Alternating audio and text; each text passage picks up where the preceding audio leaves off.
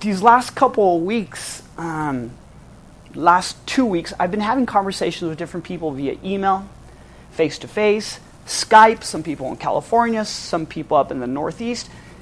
And after we get done with our agenda, I ask, how well do you know your neighbors?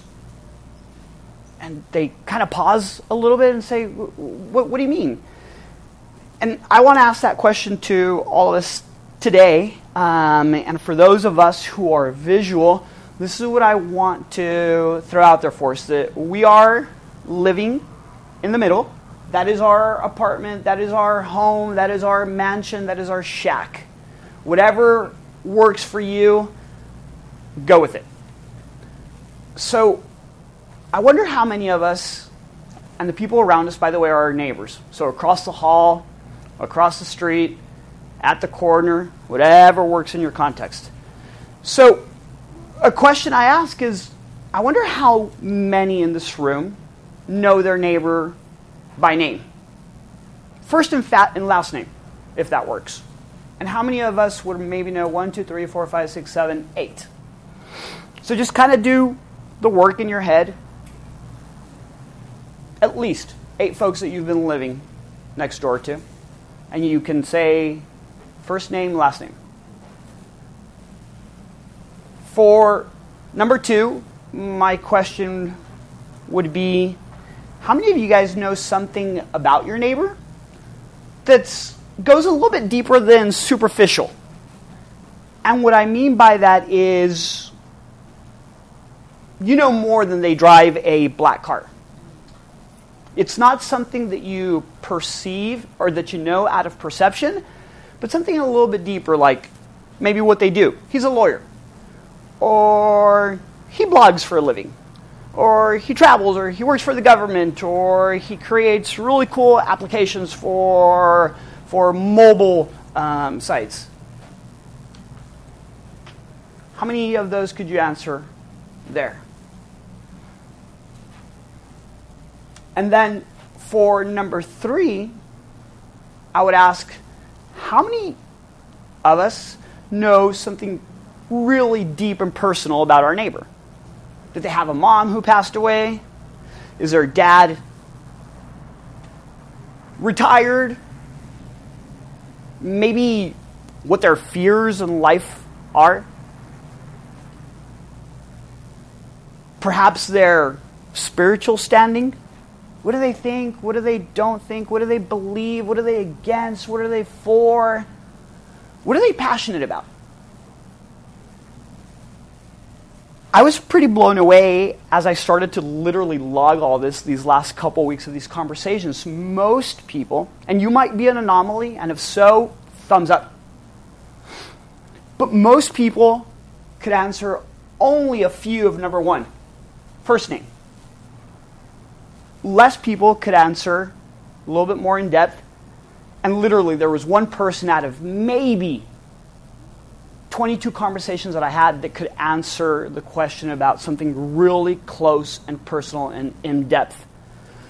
So we're beginning a new teaching today, and it's called Weird. It's called Weird because it seems that loving our neighbor, it seems that it's kind of an anomaly. Loving our neighbor, and you got to give me a little bit of time here, loving our neighbor the way Jesus says to love our neighbor, it seems like it's an anomaly. It seems like most people don't do it. And this isn't a message for you to walk out of here beat down. Not at all. This is a message where we want to expose what God says. We walk out of here refreshed and encouraged, and we do life with each other. But it's weird to hear some stories of reaching out, putting life on pause, giving when it doesn't make sense. So the question we're going through is, or what we're posing is, it's weird, but somehow it works. It does. It works really well. And we're going to go through this teaching series for the next couple of weeks, and we're going to see how life can change for us. For us, that includes me. I don't have it nailed down. I am not an expert at this. But guess what? we see what he says, Jesus, and we want to run with it. So if you are a note taker, whether that be on a little note card that we might have somewhere close to you, then grab a note card and a pen. That's my encouragement. Or if you're a note taker on your smartphone, on your iPhone, then go ahead and do that. If you've got any other device that's not an iPhone, I'm sorry. And the title for today's message is In a Single Sentence. So maybe this jogs your memory for a little bit later in the week. In a single sentence. And we get this from a letter that was written in the New Testament by a guy. His name was Paul. And he writes to a church. Similar to Love in Motion.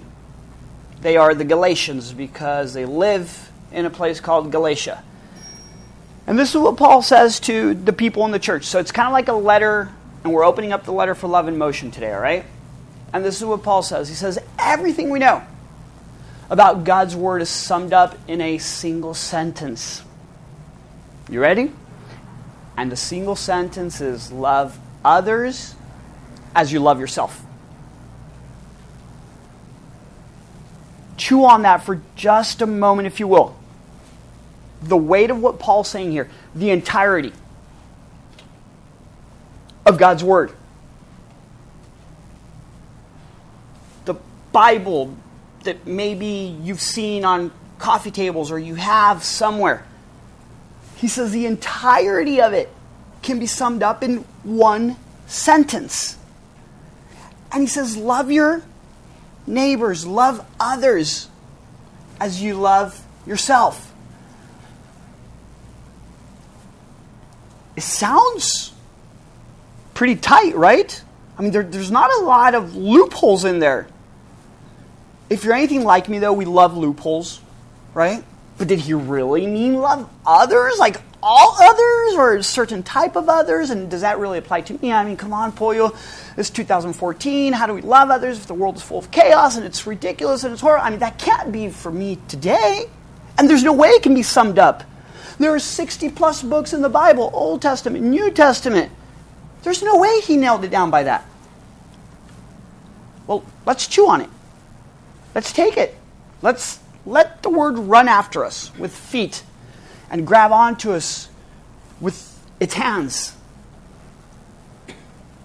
And I think a super wise question would be to ask, what is love in the first place, right? I mean, maybe your perception of love is different than my perception, and then this is where I'd say, hit pause and let's see what the Bible says love is. Does that make sense? Is it butterflies in our tummy? Is it the feeling that you get when somebody gives you a gift that you really didn't expect? Is it sitting across a table having a breakfast pizza? I mean, what is love? There's got to be a plumb line, right? There's got to be something that we measure everything against. And at Love in Motion, the plumb line is God's Word. There is no kind of gray, it's God's Word. He speaks and things happen. Darkness, light, separate. He speaks. He holds the stars in place. Speaks. It's power. It's alive. It cuts to the very center of us. So what is love? So the word that Paul uses here is agapao. And the type of love that Paul is talking about is not butterflies in your tummy. It's not the feeling that you get when you share a pizza with somebody, even though those could be mingled in there. But bottom line, the love that he's talking about is this. When you put others before yourself, that is the love that he's talking about. Sometimes we confuse love with, I don't have time to be anybody's BFF. Don't bring anybody into my life. I'm busy as it is. And I've got an agenda. And I'm moving on in life. And things are cooking. Good. That's awesome. That's God's blessing on your life. But what is true love? If Paul says that we can sum up everything with one sentence, and he says love others, that love is putting others before yourself. Let that sink in a little bit. putting the needs of others above your own needs. Your desires, we put them on pause. That's hard to swallow. But don't you know how much I've worked for and I deserve? Well, perhaps you do, but this kind of love says you put yourself on pause. Because the world doesn't revolve around you, Poyle. And this is where God's Word starts to cut a little bit. And we're going to kind of grab onto this a little bit more and see what all this means for us. So our definition for love is right here. Others greater than self, before self. So in conversations, some of these are personal and some of these are in conversations, but how come we can't love like that at times? And some of the most common obstacles are these. Have nothing in common with them. Which, by the way, is a beautiful thing, because if everybody was like you or like me, it'd be extremely boring. Kind of cliche thing to say, but I hear that often. I've said that, but they're nothing like me. I have nothing in common, so they don't deserve my time of day. A little bit selfish, I would say. I'm too busy. My agenda is as full as it could be. Literally, Outlook doesn't let me click on another opening because there are no other openings. I want a return on my investment, Poyle. What's in it for me? You ever ask that? Kind of before you put yourself out there and you make yourself vulnerable and you risk loving? What's in it for me? What am I going to get out of it? What if they never acknowledge? What if I never get a high five? What if they don't tag me in their Facebook post? Waste of time? Or is it? They're not as educated as me. Boom. I'm working on that one. They don't deserve it. Look at them. Look how messed up their life is. They don't deserve my friendship because I've worked so hard to have everything in line. I'm a great catch. Am I going to waste my time on that?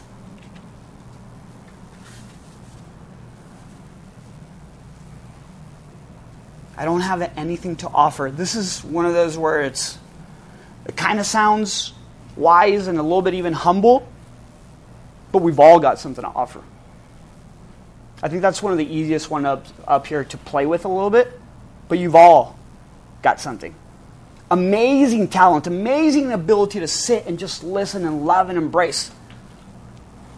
You've got as much time as I do. We make time for our priorities.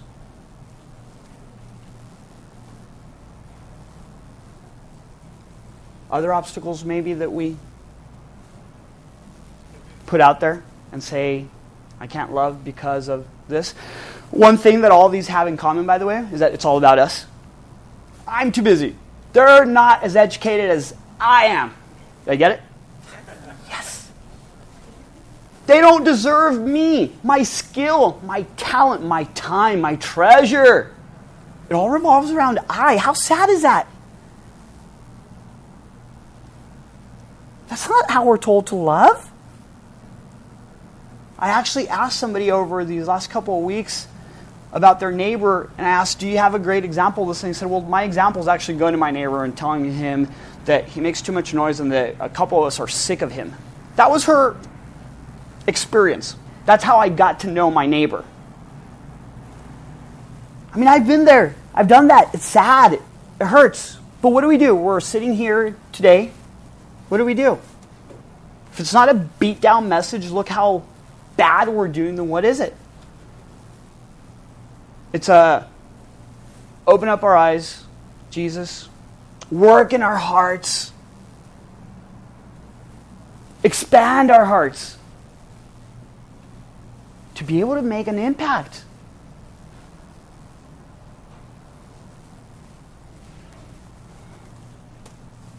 There's a book I read that's called City Transformation.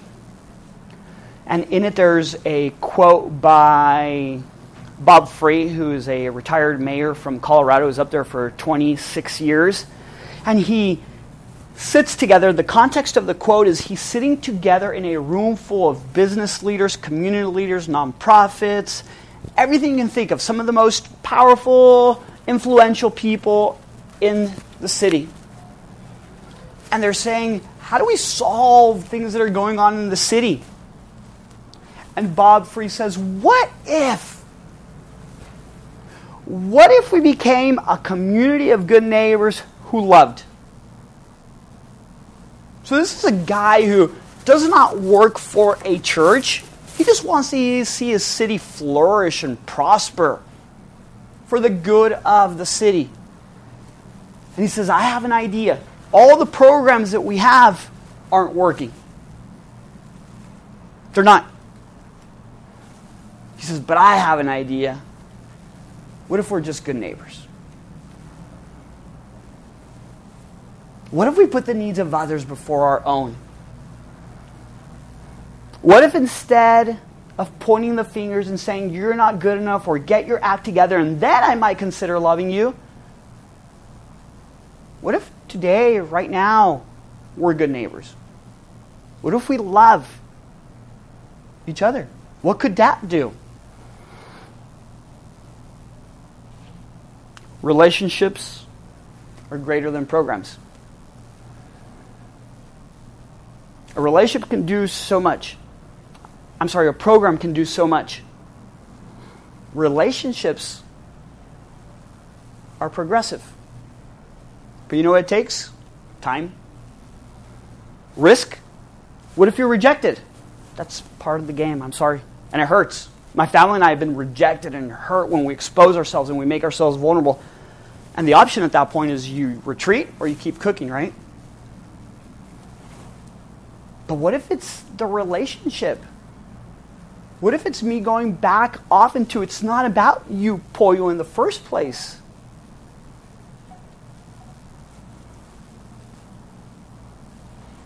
I've been part of extremely large churches, and my number one job, don't walk out here and say, Pollo said large churches are really awful. Please don't do that. My number one job was to create a program. And I had a bunch of budget to do it and a bunch of staff to do it. But guess what? There was no life with people. I had a extremely well-oiled machine where thousands of people would come through the door to the program, but there was no life change. There was no loving your neighbor. But you know what it did do for me? I could sit in a meeting on Monday morning and look real good because I could show them a spreadsheet with numbers of how many people showed up. My experience.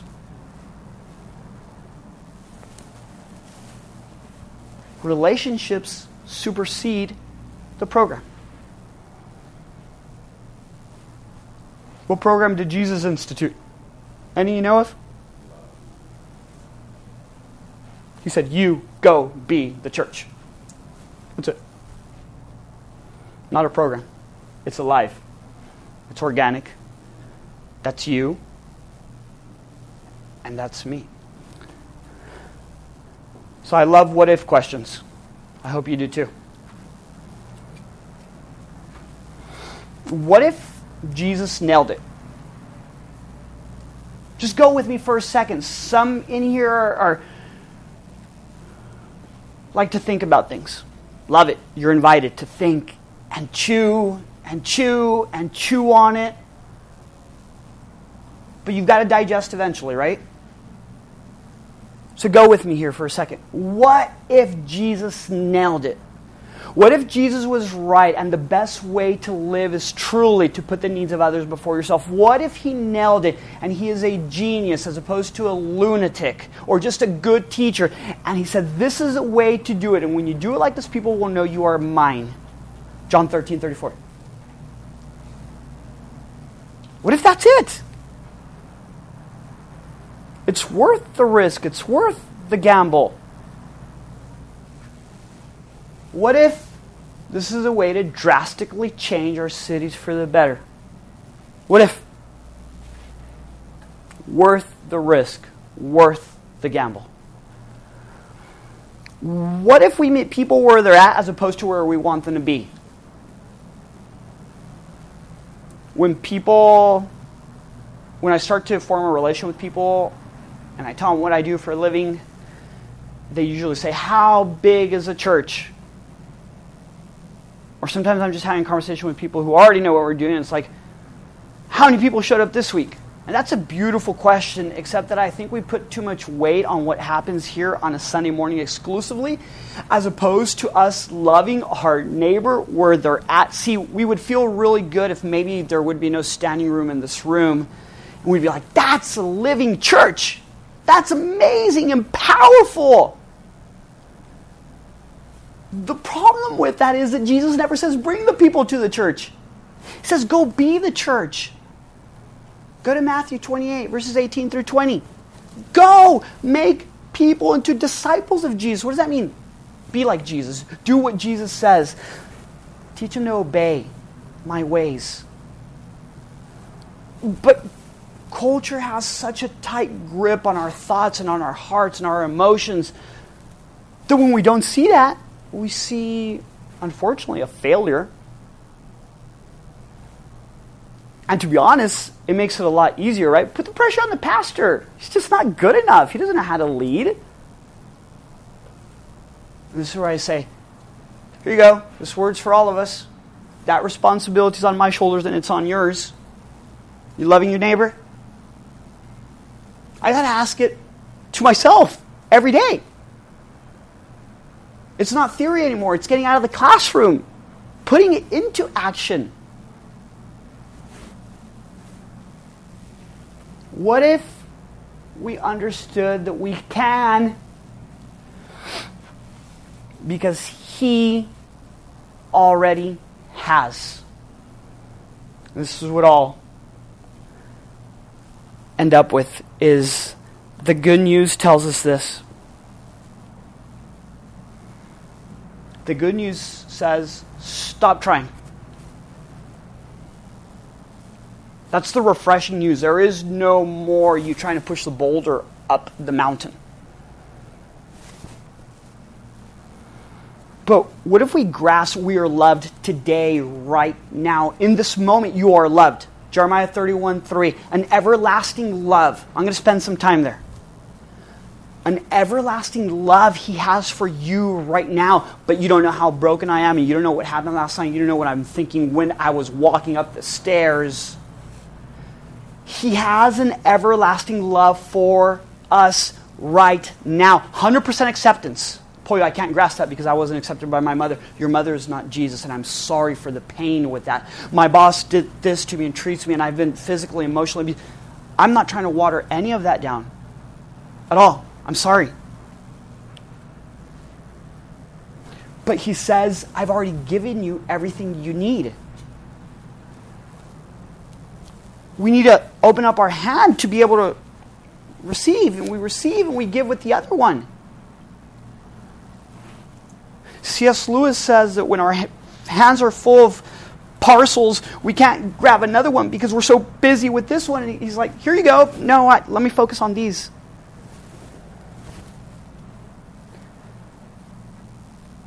The greatest sin that underlies all other sin is unbelief.